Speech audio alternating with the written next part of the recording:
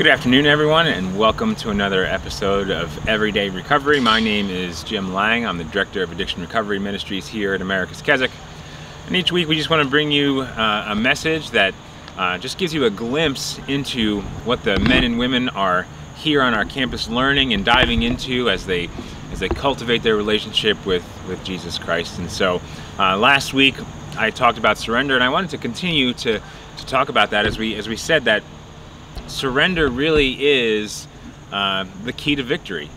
We need to put aside all of our self-reliance and all the just really relying on ourselves and all the self-effort, and surrender to God's plan for our lives, and to surrender to His will and allow Him to work out what He wants to work out in our lives. And so really surrender is coming to terms with our inability to change.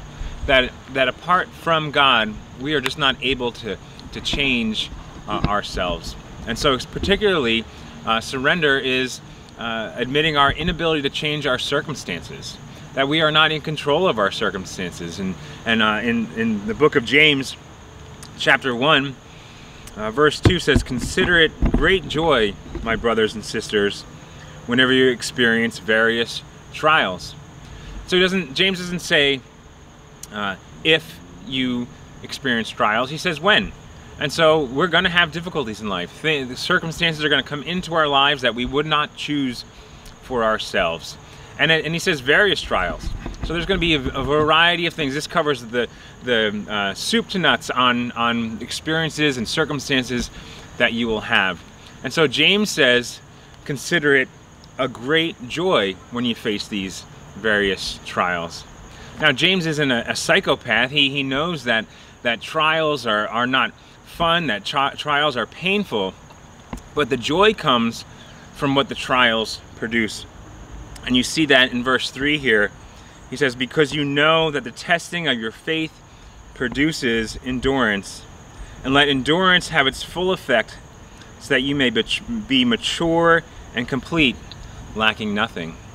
And so the circumstances in our lives can produce something.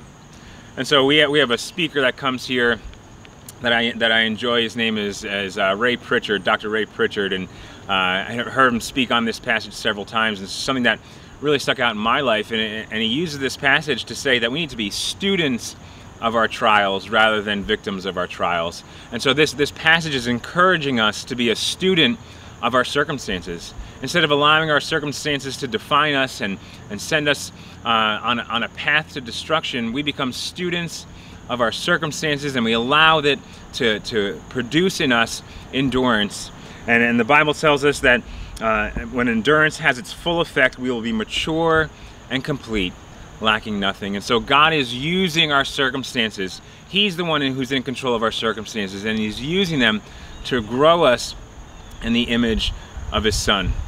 And so we need to be students of our circumstances rather than victims. And so we need to surrender our inability to control our circumstances. One thing that I've really noticed is that when someone struggles with anger, and this is most cases, not all cases, but anger is really rooted in fear. And so when someone is fearful about something, when someone is fearful about maybe what other people think of them, or just how people view them, or a variety of different fears, they take that fear and they try to control. And so I'm fearful about something, and so I try to control my circumstance, I try to control the situation. But life kind of it kind of challenges us and lets us know, like, we're not really in control.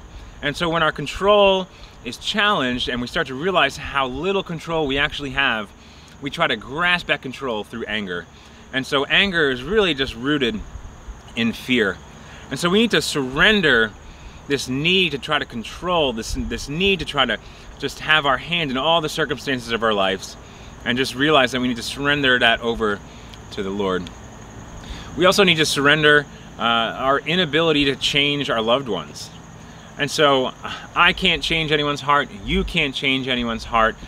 We have no ability to change others in our lives. People change from the inside out, and so I have no ability whatsoever to change the people in my life. And so I need to surrender that feeling that I need to control all the people in my life and have them kind of just be at my beck and call, and understand that I have no ability to do that. So I need to surrender my inability to control my circumstances. I need to surrender my inability to control the people in my life. And I need to surrender my inability to change my past. And this really is such a root thing that needs to happen as you look on your journey to recovery or your journey to growth, whatever journey you're on. We cannot go in the past and change anything. We have no ability to do that. And so a lot of times we spend so much time either trying to find something in the future to look forward to, or we try to look backwards and try to think, what if I only did this different, or what if I did that different, and we allow the future, we allow the past to just consume us. And we need to surrender our past mistakes, knowing that God will use them. In God's economy, there is no waste. So there's no experience, there's nothing that was done or has been done to you that gets just wasted. God uses everything to grow you, to mature you, to move you forward in your journey. I love looking at the story of Moses. And Moses is born and he grows up in the Pharaoh's household, even though he's an Israelite. And he knows that God is going to use him he wants to be used to free the Israelites from Egyptian slavery. But Moses takes things into his own hands and he gets angry and ends up killing an Egyptian. And he now is a murderer, and he goes on the run. And he goes on the run for 40 years, and he ends up becoming a shepherd. And he's a shepherd for 40 years. And God uses that time, that 40-year time of being a shepherd, to mature Moses, to grow Moses, to make him into the man that he needed to be, to walk into the calling that God was calling him to. And then God presents himself to him, and he sends Moses back to free the Israelites from the Egyptians. And he uses the things that Moses learned as a shepherd to shepherd Israel out of slavery from Egypt. And so God wants us to surrender our inability to change our past, because he wants to use our past. There's no wasted experience. There's nothing outside of the realm of God's mercy and grace, and he wants to use that to grow you and to mature you and to call you into something to further his kingdom. And so as we look at our past and we can look at the messiness of our past, we cannot go back and change anything, but we can have hope and we can have courage because God wants to use us mightily. I can even look to my own story where 9 years ago I was coming onto this campus just hopeless in my addiction, just not knowing what to do. And God has taken my experience and he's taken my journey and he's grown me. And now he's using me in the lives of those who are struggling as well. And he's given me new meaning and new purpose. And so I'm able to surrender my past to the Lord because I know he has a use for it, he has a purpose for it. I hope you've enjoyed this devotion. We will see you next week. Have a great day.